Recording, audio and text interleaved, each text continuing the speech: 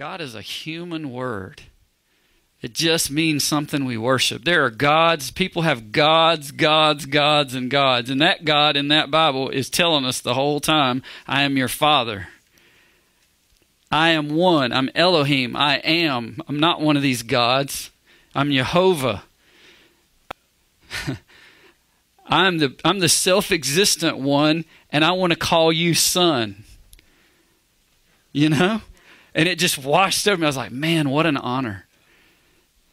Not to refer to the Father God, Creator God, as God, like any other common thing that people worship or whatever it may be, but to call the Creator of the universe, and I say universe, everything we know as cosmos or whatever it is, to call him Father. It's just amazing. I mean, nobody invites you to do that. You know, you can't even get invited to the president's house if you wanted to, you know, just think like, but the Creator of the universe has sought you and bought you with the body of his own precious blood. And he's just put it out there. I'm your Father. Today I've begotten you. You just can't understand that to go around calling him God. That's far away. God is something far away I don't really understand. It's a human word for whatever that is, right? Father means something. It means I'm kin to. I live in the house with. I share the inheritance of. That's a whole different thing, isn't it? I've been wondering why it bothered me, and it just hit me the other day when I heard that. I was like, wow, I knew it had been bothering me in the spirit when somebody would pray and they'd say, God, I just pray. You know, but it never made sense until then. But he's not just some God. Not if you know him. You know, not if you know him. But those of you here Wednesday, I want to finish something up. I left something out Wednesday. We were in Revelation 17 talking about mystery Babylon the great harlot. I had to finish a word because I meant to do it, and I just didn't do it Wednesday. And there's one thing about mystery. You know, we talked about it, and it's written there, you know, obviously in Greek, and it says mysterion, mystery. And it obviously means mystery. And you don't have to go there, but it's in Revelation 17, probably about verse 6 or 8, somewhere like that. But mystery, Babylon the Great, mother of all, and abominations of the earth. So this is the source of this whole spirit of harlotry and abomination in the earth. And mysterion it does mean mystery primarily, but the whole point of this word, and it's so unique because we studied it there and we learned that this has been something that's going on since the beginning. All the way back in Genesis, there's been a spirit on the earth that's trying to set itself over the waters, over the peoples, right? And what's interesting about mystery, when you see it in big capital letters like that, it's the name. It's what God's calling her, okay? And what he's saying is, mystery in this Greek, you look it up yourself, you'll be amazed, I think, to see it, but and just surprised. The overall intonation there is like a secret society.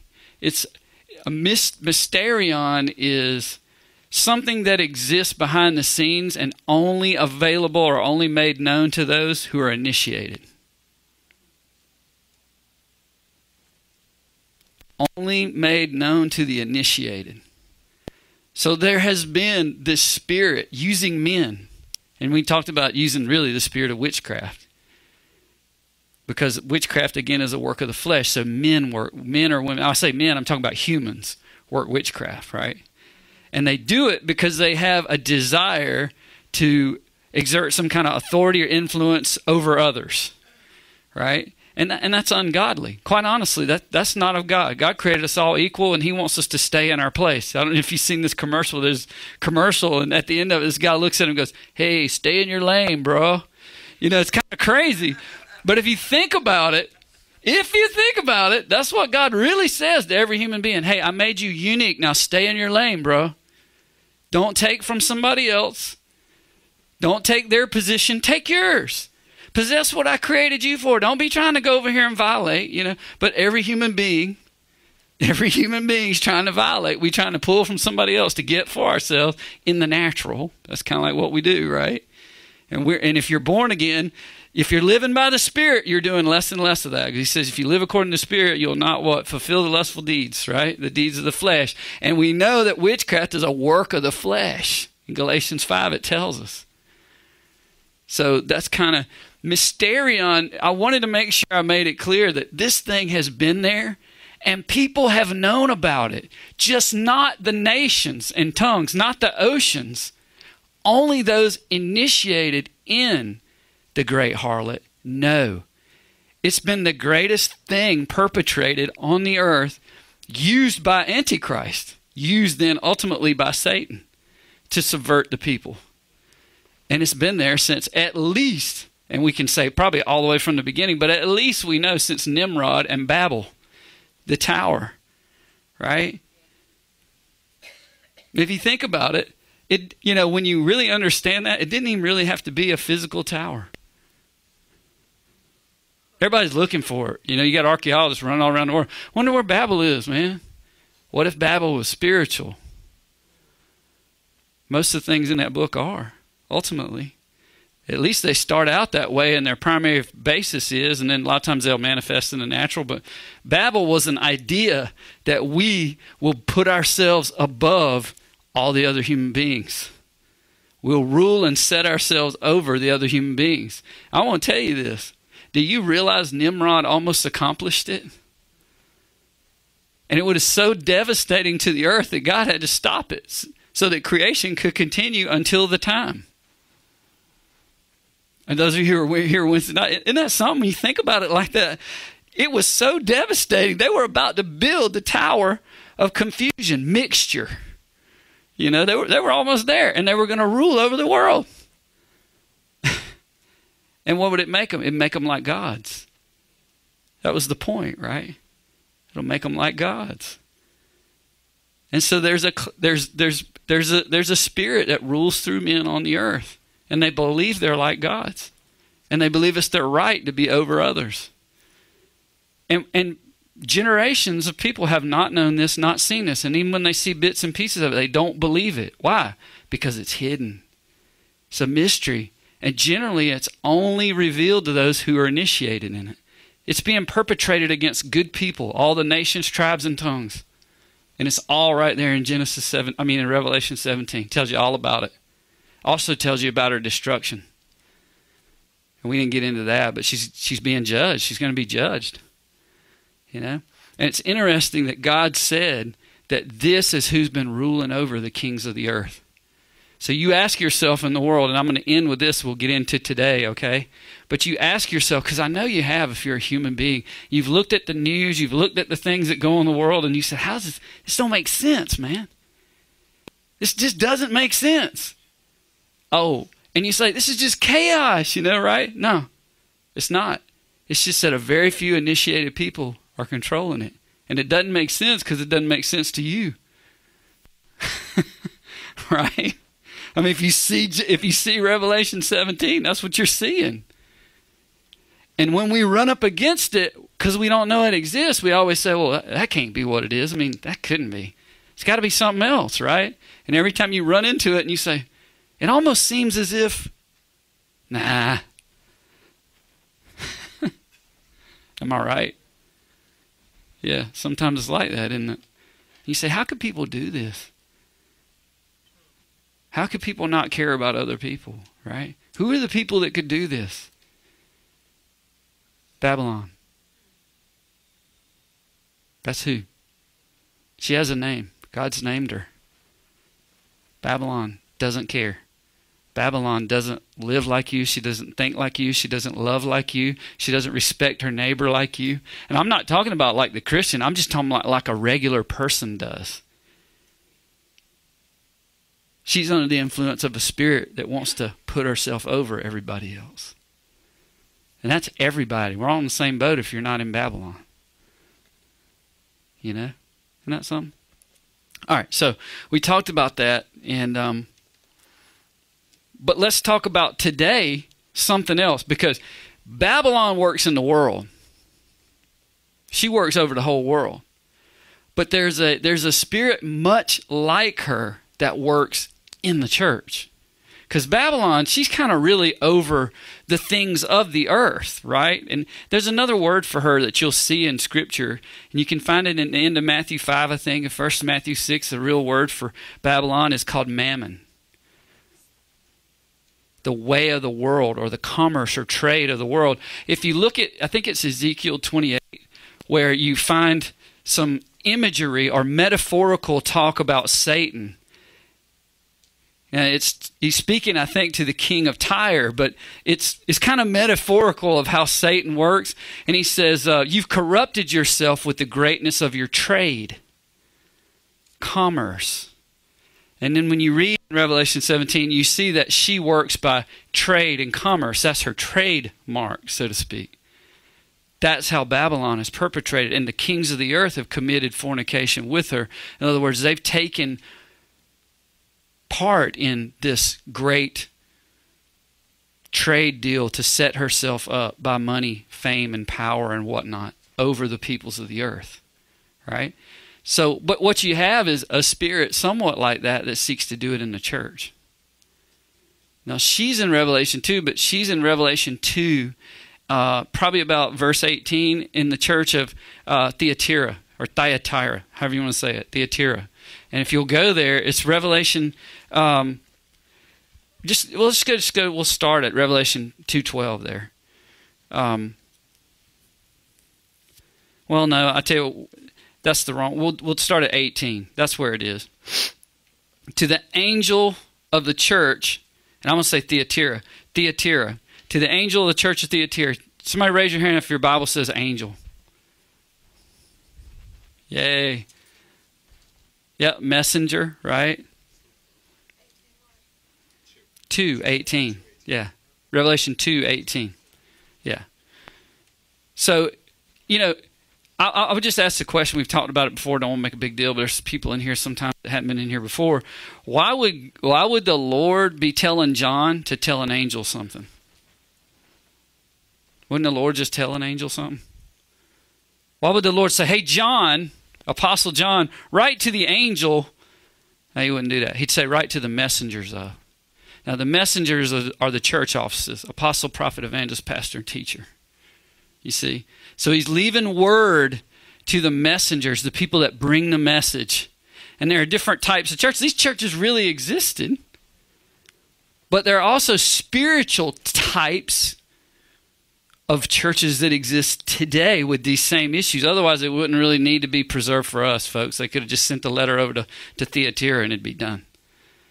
But the same issues that took place there take place in churches today, in the church today. And the reason you know is at the end, after it speaks specifically to Thyatira, at the end it'll always say in every one of these church deals right here, it says, he who has ears, let him hear what the Spirit says to the churches. Right? And that's us too. Right? That goes all the way up to our day. And by the way, that little snippet, every time at the end that broadens it to everybody, is how you know it's not just written to them. It tells you exactly what the issue is. If you can't tell what the issue is when you read it, if you just look, it says, it'll always say something like, to everyone who overcomes, and it'll give you the answer to what the problem is. I don't know if you've ever noticed that, but it does. So, in this case, why don't we go there and let's look at Thyatira's problem. Or let's look at the Lord's problem with the messengers and the church that's like Thyatira. Okay? And so what verse would we find that on? Verse 26. 2:26. And he who overcomes. All right, real quick question. How do you overcome? What does it mean to overcome in the Bible, especially in Revelation?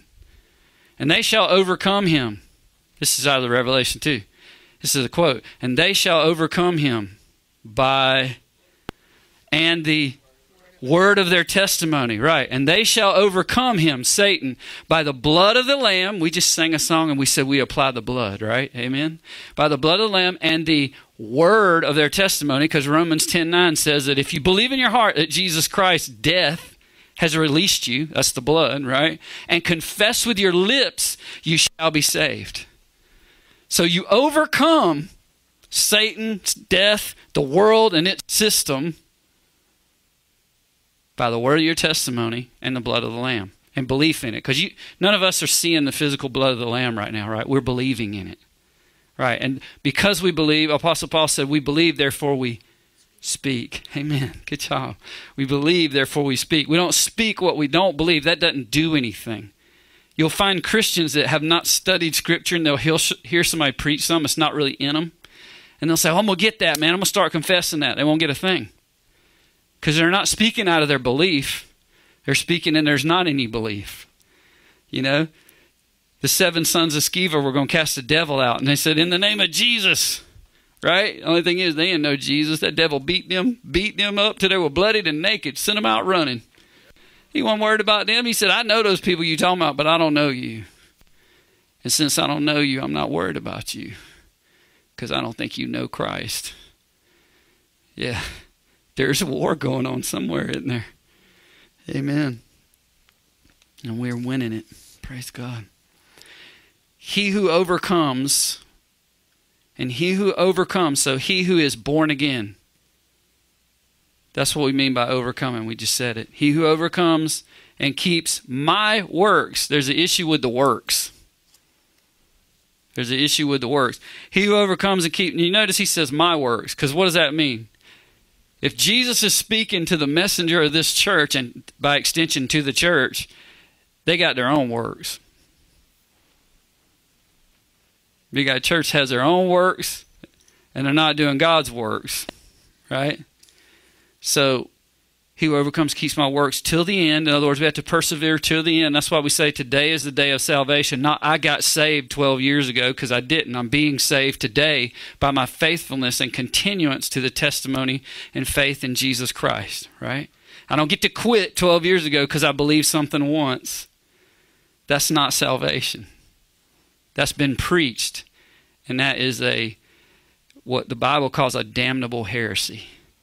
That'll get people in trouble. But at any rate, this is what we'll see here. To him I will give power over the nations. And he gives a quote. Jesus says this. And what he does is quote the scripture that gives him power. He says, he shall rule them with a rod of iron. They'll be dashed to pieces like the potter's vessels. And he said, I will give you power over the nations, as I also have received from my Father. So what does that mean? All the time I stand up here and I teach to the church that the power Jesus has given, he's given to the church. Well, guess what? There it is literally. Do you see that? Just as the Father's given me power, I'm going to give it to you. It says it right there. I will give power over the nations, as I also have received from my Father.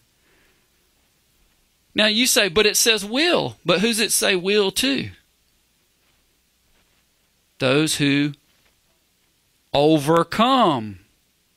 Well, when do you overcome? If overcoming is believing in Christ and confessing unto such, when do you overcome? The day of, the moment you're born again. Right. So what he's saying is, when you become born again, the same authority I received from the Father I give to you on the earth. Now you don't have authority over God, but you have the authority of Christ to do what Christ wants done on the earth by the word of God. Not your own authority. And this is the issue. He's saying, I have works and you have works. But why is he telling them, hey, I'm going to give you authority? All right, let me take you back. When we said a minute ago, we were talking about Mystery Babylon. And what does the great harlot want to do? She wants to what? Set herself over many waters. Every nation, tribe, tongue, it says, right? So what does she want to do? She wants to rule. She wants to control. Same thing here with Jezebel. See, he says, hey, take it easy and do my works. I'm going to give you authority. But see, what do we know? And then Jezebel's trying to take her own authority. In Thyatira, there's a spirit called Jezebel that wants to authorize herself. She don't want to take what God gave her. She wants to become something and rule something. So it's not just in the world in terms of money, power, and people. It's in the church. Right? So you're going to hear, if you go on YouTube and stuff like that, you're going to hear all these teachings and stuff about the spirit of Jezebel in your neighbor and in your husband and in your wife and all that stuff. And I'm going to tell you, Jezebel does exist there. But by and large, that's not an issue for the Christian. So, don't give that a whole lot of heed. If she's coming against you, yeah, just tell her what she's doing and call it out. But here's the thing. The real Jezebel that Jesus is worried about is the spirit of Jezebel in the worldwide church, because it'll hurt the church. He's not near as concerned about the husband whose wife's a Jezebel, or the wife whose husband's a Jezebel, or any of that kind of stuff. Now, it's there. It is truly there. But that's pretty easily dealt with unless you're just a serious Ahab and you're a eunuch. You just kind of set it in its place. I mean, it's the truth. That's what Elijah did. If you think about Jezebel, what did he do? He said, you're going to die. Well, she said, I'm going to kill you first. But guess what? She ended up dying. He ended up being transfigured and going straight to heaven. Who got the better deal? Yeah, she lost. She got eaten by the dogs. She was eaten by dogs, and they went to go try to bury her, and there wasn't hardly anything left. That's rough, man. That's really cursed. You don't even get buried. That's what God thinks about Jezebel. So remember now, we're about to talk about something that's in the church, and God has no particular respect for it whatsoever. It's not supposed to be there. He abhors it. He detests the spirit of Jezebel. And I want you to see this if you'll turn back with me in Thyatira, because we don't want to have that here, and we don't want to support people that do. Right? To the angel of the church of Thyatira write, these things says the Son of God. So Jesus says them, right? He who has eyes like a flame of fire and his feet are like fine brass. I know your works, your love, your service, your faith, and your patience. And as for your works, look at this. This is good. Your recent works are more than the first. Guys, hear what he's saying. This is a great church. Now, I know some of the captions in your Bible, the people that wrote this stuff said, the corrupt church. Let me tell you something. That's a mischaracterization by somebody who really didn't understand, I think, what's going on here. Jesus looks at this church and says, I know your works. I know your love. I know your service. I know your faith. I know your patience. And I know that you even have greater works now than you did when you started. That's a good church. If you read these churches, very few of them have this going on. And a lot of them have lost their first love, or they've gotten lukewarm. This church has got greater works now than the first. Here's the problem. This church didn't stay on track with God and his leadership. And so the works they're doing are not exactly what they're called to. And ultimately, these works lead you to worshiping idols. And these things are introduced into the church through Jezebel. And we want to see this because we need to know. Knowledge is power, really. Even Jesus agreed with that. And ye shall know the truth. And thus knowing ye shall be set free, right? So knowledge is power, and it's freedom for those who have it. Amen. Look at verse 20. Well, I know your works, and they're greater than even your first works. He says, this is important. You're a great church. You got greater works. You have faith, service, love, power, all these things. Nevertheless, I have a few things against you. Because you tolerate or you suffer that woman Jezebel, who calls herself a prophetess, to teach and seduce my servants, to commit sexual immorality and eat things sacrificed to idols. Now, I want to make a point here in verse 21. Look at what God says, because it's easy in your mind to think Jezebel's somebody outside the church trying to influence the church, but she's not. She is in that church. She is in this church. She tries to get anywhere she can. She tries to get in anywhere she can. And look, the thing of it is, she's in saved people. Because you know what God says? Jesus says, I gave her time to repent. You don't give somebody that's not saved time to repent, folks. I mean, they have all the time in the world to even just believe. They're not being brought to repentance here. You understand? He's talking about somebody that's in the church, that's causing problems. He says, look, I gave them time to repent. They wouldn't do it. She wouldn't do it. Right? So a lot of times we come to church and look, I know we automatically assume everybody that tells us something it's for our good. Everybody that sits down across from us and wants to tell us this or that or the other is for our good. I want to tell you something. It's not what the Bible says. You need to be careful. My little bit of experience, a lot of times the one that wants to sit down and tell you something is the one least qualified to do it. That's been my experience. But so we look at it and have a few things against you. First of all, guys, Jesus has something against the church, and especially the messengers to this church, because those messengers allow Jezebel. Now, before you judge those messengers, I want you to think about something, if you will. How much do you allow? In your own life, how much do you allow? How much do you allow your in-laws to influence whether or not you go to church? How much do you allow your friends to influence whether or not you pray in tongues, whether you spend time praying? The degree at which you seek and follow Jesus Christ first. How much does your job and the people that your best friends that affect you? See, we allow a lot of things. We tolerate and suffer a lot of things that bring these little idolisms into the church. And we all bring it in with us, because when you allow it and you bring it in, it comes in with you.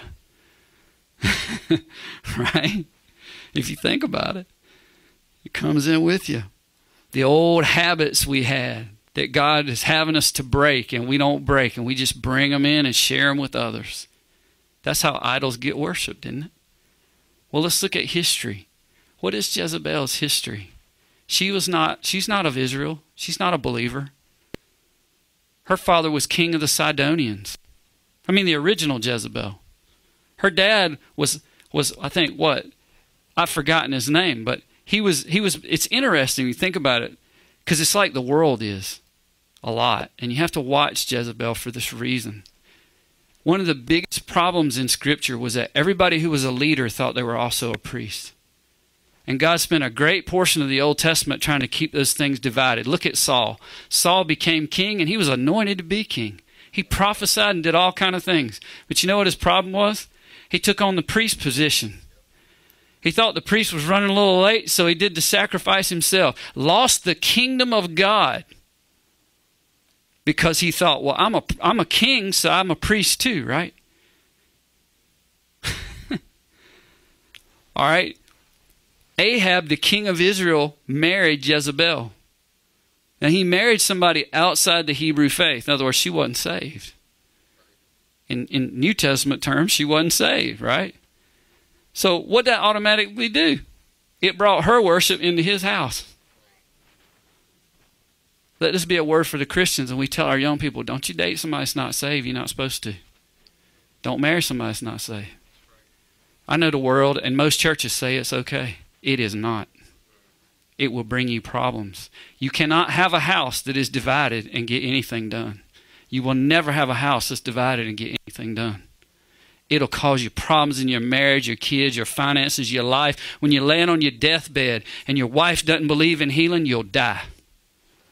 Because she's one flesh with you. And I have sat for 20-something days at somebody's bedside and prayed that they be healed. And every day the wife come in and speak death over them without knowing it. Do not yoke yourself with somebody whose faith is not like yours. Please don't do it. And really, it's a sad thing. In most churches, they could care less. Most parents that are Christian parents could care less. What do they say? Oh, she's from a great family. I can hear it now. She's from a great family, you know. Right? They're good people, moral people. They do this. Oh, they're very active in the community, right? You can hear them talking now. I want to know about your faith. I want to know if you're born again. I want to know, is Jesus the King? And I want to know, do you believe in marriage like Jesus believes in marriage? You know what I'm saying? I want to know those things, because those are the things that's going to matter when the rubber hits the road, when everything's tough and it looks like divorce, or it looks like somebody's going to die, or it looks like we're going bankrupt, we're going to lose the house, or we're going to stay in one accord. If you brought Jezebel in, you're going to lose. Ahab brought her in. It did him in.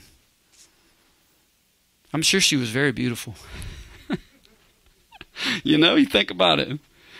You hear those preachers talking about me and my hot wife. I'm going to tell you what, you better make sure she's a faithful wife. And I'm not talking about to you, I'm talking about to him. Because there's one thing you can be sure of. If she's faithful to him, she'll be faithful to you. And if she's not by accident, she will at least be sorry. And she'll repent. And that's really all you can count on in this world, isn't it? Because nobody's perfect. But if somebody's heart is unto God and they'll repent, you can make it. And you're not going to find perfect people. But you can find people that will repent and submit to God. It's a very beautiful thing. I can tell you, just only 10 years pastoring, that's one of the most beautiful things there is. It's not that people don't make mistakes. It's that they realize that God is king and they shouldn't have done it, and they submit and they say, I'm sorry, and they mean it. It's real. It changes everything, and life can continue. Isn't that great? But you find people that that's not true of. They just don't really care anymore. And generally, when you find somebody that doesn't care anymore, it's because they don't care about what he's saying. It's sad. So anyway, along those lines, he brought in Jezebel. Her dad was a priest and a king, and he was a priest of Baal. Now, Baal means the Lord, but Baal wasn't the Lord we know as the Lord. Baal was the devil, wanting everybody to call him the Lord. Right? So they had a religion based on the Lord. But theirs is different. See, if you're a king, you get to be a priest. Didn't matter if you really were one. So this is what Jezebel grew up in. See, everybody's a preacher. Everybody's a prophet, right? Especially if you come from a position of power and you already have influence anyway, you get to speak for God too, whether he calls you or not. And this is what Ahab brought into the kingdom. So what she started doing? By the way, it says this woman. Now you realize she's a wife. In those days, what that means, she had no authority to do this. When she came into Ahab's house, she should have submitted the way his house run, not brought her own way. Which, if you see in Genesis, what does it say? It says, Adam, I'll give you a helpmeet. You know what that means? Adam's got the plan and the wife takes on the plan. I'm not trying to be sexist. That's just exactly what it means. Quite honestly, that's exactly what it means. Right? So this has been God's plan, and I'm going to say it in Southern English, it ain't never changed. Okay? It ain't never changed. Again, I'm not devaluing one or the other. You got to have both. They're both extremely important, and hey, that's the way it is. A lot of times the helpmeet's more important than the helpmeet can hold up a failing leader, but a failing leader can't make it without a helpmeet. It just doesn't work the other way, but I have seen it work where the helpmeet's so strong that it works. And I've seen that work with a lot of husbands, by the way, where the husband's not doing his job, the husband's not leading the family, the husband's not in the faith, but the wife is so strong she keeps everything together until he can get his stuff together. But it generally won't work the other way. Well, I'm just saying that. It's just been my experience. But so she's a woman. She doesn't have the authority, right? And she's in the church. She's like Jezebel, which means chaste.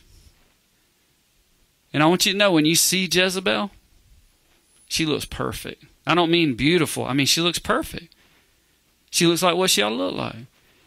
If you study that word, she looks modest, conservative. She looks like she's the wife of only one husband, just like she ought to be. And the people in the church that introduce this stuff look perfect. They look just like church people, just like Jezebel. But you know what the problem is? She's chaste. She only has one husband. The problem Ahab is you're not the husband. Baal's the husband. So she marries you, but she ain't really submitting to you at all. She's submitted to Baal, comes in your house, don't pay you any attention, and brings what she's got with her. She's chaste, all right, it's just not to you. See, Ahab didn't realize this. She came into his house, she had no regard for Israel, no regard for Israel's God, no regard for him as her husband. She came in, she said, I know who I am, get out of the way. Started signing checks with his name left and right. Had no authority to do it, but he's so weak he didn't stand against it. That's why God says, I have this against you, you messengers and you church. You tolerate Jezebel. You allow her. You suffer her to do this stuff without calling her out. I have this against you. You can't be a weak church, folks. A church always supposed to reprove sin, always supposed to reprove misappropriation of authority and everything else. We're not supposed to allow that stuff to be nice. Well, they're in the church. We need to be nice to them. You'll never be nice to Satan. He's already going to take enough as it is. And especially, it's detestable. It's a detestable thing to God for him to give somebody authority and then let somebody else run roughshod over him. Because what's it doing? And we tend to think in human terms, right? So, well, he's really just being nice. He didn't want to hurt her feelings. Yeah, but think about it. If God set authority, God wants it. That means God's got a purpose in it. That means it does something for him. So when we just whitewash it and bring it down to the lowest common denominator, well, people are just being nice, they don't mean anything. Yeah, but you're failing God. He can't accomplish what he's trying to accomplish here, and you're allowing it. That means you're the target of his disgust.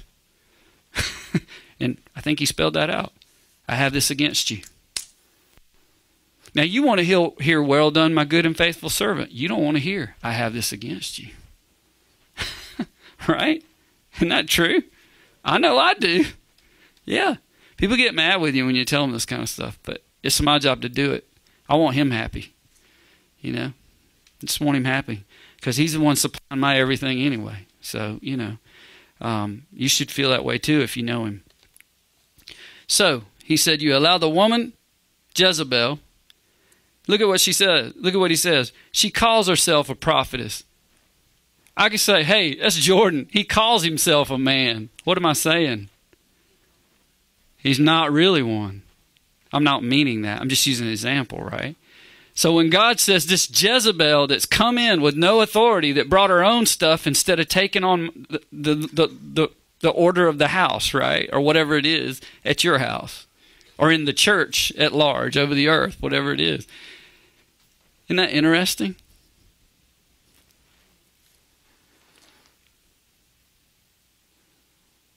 So she calls herself a prophetess. Why a prophetess? Why not a teacher? Why not a pastor? Why not an evangelist? Prophetess is kind of interesting because the prophet has this mysterious call and are known for what? The ability to speak on behalf of God. Yeah. So the Lord Jesus is showing us that there's an element or a spirit that operates in people, in the church, without authority, unauthorized by him, calling itself a prophetess. In other words, saying, I speak on behalf of God. And he names her Jezebel, which means she has no authority, but she's like the real Jezebel. How did the real Jezebel get her authority? Her closeness with Ahab. She was married to the king, right? So when you find her,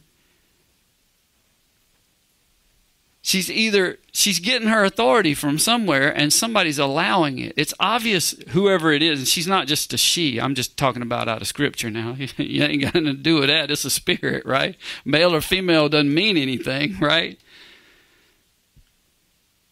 So it says she calls herself a prophet. That's what Jesus said. I didn't call her one. Ephesians 4:11 says that he himself gave some. That means Jesus, he gave some. He said, but her I didn't give. She says it herself. She speaks it over herself. So she comes bearing her own gifts, whether she's male or female, right? And you allow her to teach, to introduce doctrine, to talk, right? And to do what? Seduce my servants.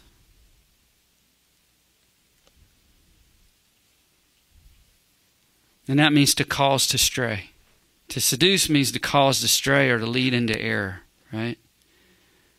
And so what does she teach? Well, she teaches the servants to commit sexual immorality and eat things sacrificed to idols. Now, if I asked you, when James, the bishop of the church at Jerusalem, and Paul, and all these people got together, and they were going to decide, because there had people gone out from the church of Jerusalem, and they were teaching people that even the Gentiles had to follow the law, right? To be saved, to be made whole, they had to follow the law. And Paul said, no, you don't. It's grace through Jesus Christ, right? And they had this big meeting in Jerusalem.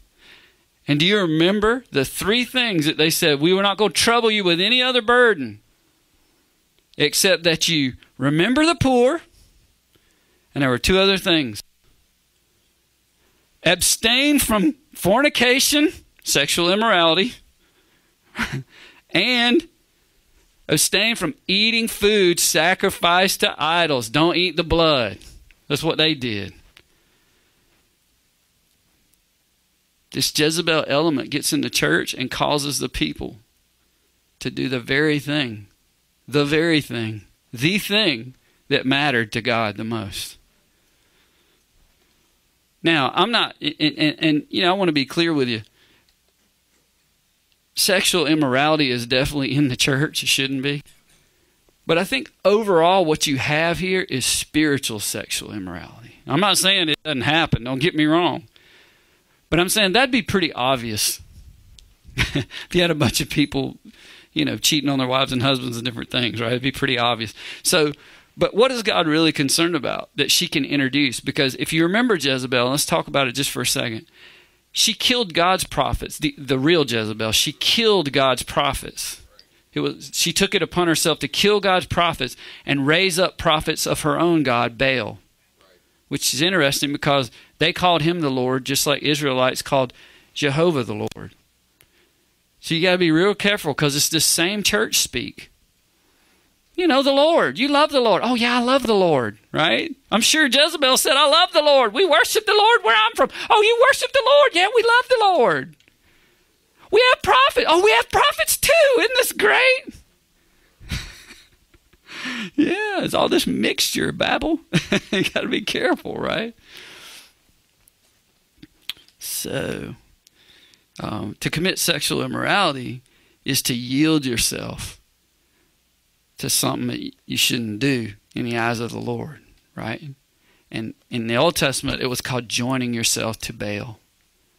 See, that's what Baal worshipers did. They joined themselves to Baal or the Lord. But it's not the Lord we know as the Lord. And that's what she did. She brought her own worship. She brought her own prophets. It even says in the Old Testament that the prophets of Baal were fed from her table. She paid for them, she hired them, and she killed God's true prophets. She replaced God's true worship and his system of authority and the people that could hear from him, both the priests and the prophets, and she replaced them with her own. Now, she didn't have authority to do any of this, but Ahab let it go on. He allowed it. And he ended up worshiping Baal too. He even built a temple to Baal in Israel. And you know what's funny? When you read it, not a single person other than Elijah stood up against it, the best you can tell. It doesn't even say the other prophets did. I'm sure they didn't agree with it, and some of them got killed, but it doesn't say that they took up arms and went to the people and said, don't do this. Now, it does say there were at least 7,000 people who never bowed their knee to Baal. So quietly in their homes, some of them knew it wasn't right. But we're not told to be quiet here. We're told he has something against us because we tolerate it, because we allow it, because we don't call it what it is, right? So we're being told to do more here than be quiet at home and act like it doesn't exist. We're being told to snuff it out. And especially the messengers of the church are being told to snuff it out, right? So look what he says. I want you to see this. He says, I gave her, verse 21, also things sacrificed to idols. Let's just talk about that, the blood, and well, I'll come back to that maybe. Let's keep going. And he gave her time to repent of her sexual immorality. She didn't do it. Verse 22. And this is what God says, or Jesus says. I'll cast her onto a sick bed, and those who commit adultery with her. So you see, I want you to see, he incriminates the people that buy into what she teaches and seduces. It's not like it's all her fault. The believers ought to know better. You hear me now? The believers have a Bible. You got your Bible with you? You got it on your phone or something? God says you got a Bible, you ought to know. Really. You don't get out because you say, well, I just didn't even see that. You should have read it. Right? You should have heard some preaching. You should have went to church. You should have heard some teaching. You should have been out there, right? Instead of watching TV. That's not an excuse with God. It may work a lot of times on the earth, but it doesn't work with him. So that's what he says. I'll cast her on a sick bed, and those who commit adultery with her into, what does it say? Ooh. They're going to miss the rapture, folks. The penalty for being in church and being mixed up with Jezebel is you're not raptured out. You're going through the tribulation. And by the way, I've said this before, and we don't really have a teaching on it, but it's true. You got some churches believe that there's a rapture, some that don't. You have some churches that believe in a rapture and believe it happens at different times. Let me tell you this. This is why there are so many theories.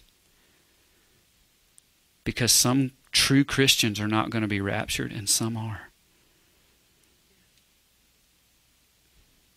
They're all right. In other words, the ones who don't believe in a rapture, for whatever reason, they don't see it, they're not going to be raptured. They're going to go through the tribulation. I would submit to you, most of the times when churches have arguments over doctrine and they can't see each other's doctrine, there's a reason. They're not just all wrong. Conversely, a lot of times they're pretty much right.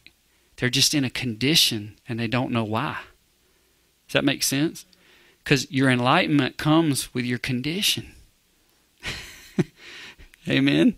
So if you don't know enough not to follow Jezebel, then guess what? Your enlightened condition is probably that equal to somebody who won't know. Which means you wouldn't be raptured. But since you don't know, you wouldn't even believe in a rapture. Now, I'm not saying that's the only way that happens. I'm just putting that out there as a theory for you to understand why there are different beliefs. And that's also the main reason why belief shouldn't divide the church. As long as we all hold to the same belief, Jesus Christ is Savior, and He's the only way to the Father. Does that make sense? We actually should not divide over doctrinal differences. We should come together and fix these things out. Because the division comes from a lack of knowledge. It's not coming because somebody's wrong and somebody's not. Because the Bible's clear that none of us know it all. It says, for we know in part, we see through a glass dimly. And so we know that nobody knows everything. And we need each other to get what we're supposed to get. Amen? Amen. Just an example. But all right, so I'm going to cast them into great tribulation unless they repent. And look what he says. I want you to know this. The offspring of Jezebel he's going to kill. Now, not children, not literally. But when she comes in the church and she teaches and seduces, she's introducing a different doctrine. Whoever's born out of that doctrine is going to be destroyed, folks. That doctrine is that they don't get the inheritance along with the real children. You understand that, right? That goes all the way back to Abraham. You might as well throw Ishmael out. He's not going to get an inheritance with the real spiritual children. It doesn't count. Right? So this is why it's so important. If people come into a church and it's half Jezebel, half what they believe is not right, they're not getting half what they ought to get. Every bit of the stuff they get from her is going to lead to destruction. There is no gray area. You're either in Christ or you're not. You're either following Him or you're not, right? Look at what he says. Now to you I say, and to the rest in Thyatira, as many who what? Do not have this. So what has she done? She's introduced her own false doctrine. I'm going to give you one, and I hope I don't upset anybody. This is one I believe that she's introduced. You ready? It doesn't necessarily mean what it's called, but this is what it means. This is it. Once saved, always saved. Now, I don't mean that if you're truly saved, you're not saved. I'm not saying that. But the doctrine as used by some denominations means that if you walked down once when you were 12 and said, Jesus, I believe in you, that you can totally not do anything the rest of your life and you have a place in heaven. And that is doctrinally wrong. And what does it say? All the offspring of that will be destroyed. And your biggest denominations in America, second and third largest denominations in America, hold to that. They claw into it with all they have. I'm not calling them bad. I'm just saying, you know. We read a minute ago, you have to continue. You have to. It even said it right here in the end of this chapter, as long as you continue, you know. Well, that's not continuance. If you can have a one-time moment, whether you continue or not, that's not salvation. But there are a lot of things like that taught. We've got to be careful. We're not mad with anybody. We just want people to be saved. God just wants people saved, right? He wants people protected and blessed. He wants his covenant to be able to be passed to his people because it's his glory. It looks good. It's who he is, right? If we're not able to glorify him, you know. So he says, as many as don't have this doctrine and have not known, the depths of Satan. The depths of Satan are introduced into the church by the Jezebel spirit, right? I won't put on you any other burden. Now, I want you to remember, I asked you a minute ago, when they had the big meeting and they decided what part of the law did the Gentiles have to keep. If you remember, James and all of them agreed. They said, what we want you to do is this. We want you to remember the poor. Abstain from sexual immorality. Don't eat food sacrificed to idols. Don't eat the blood. Exactly what we hear here. Now this is the last thing he said. You ready? Further than that, we won't put on you any other burden. And it's repeated right here in Revelation. Jesus says to them again, don't do those things we told you not to do. I don't put on you any other burden.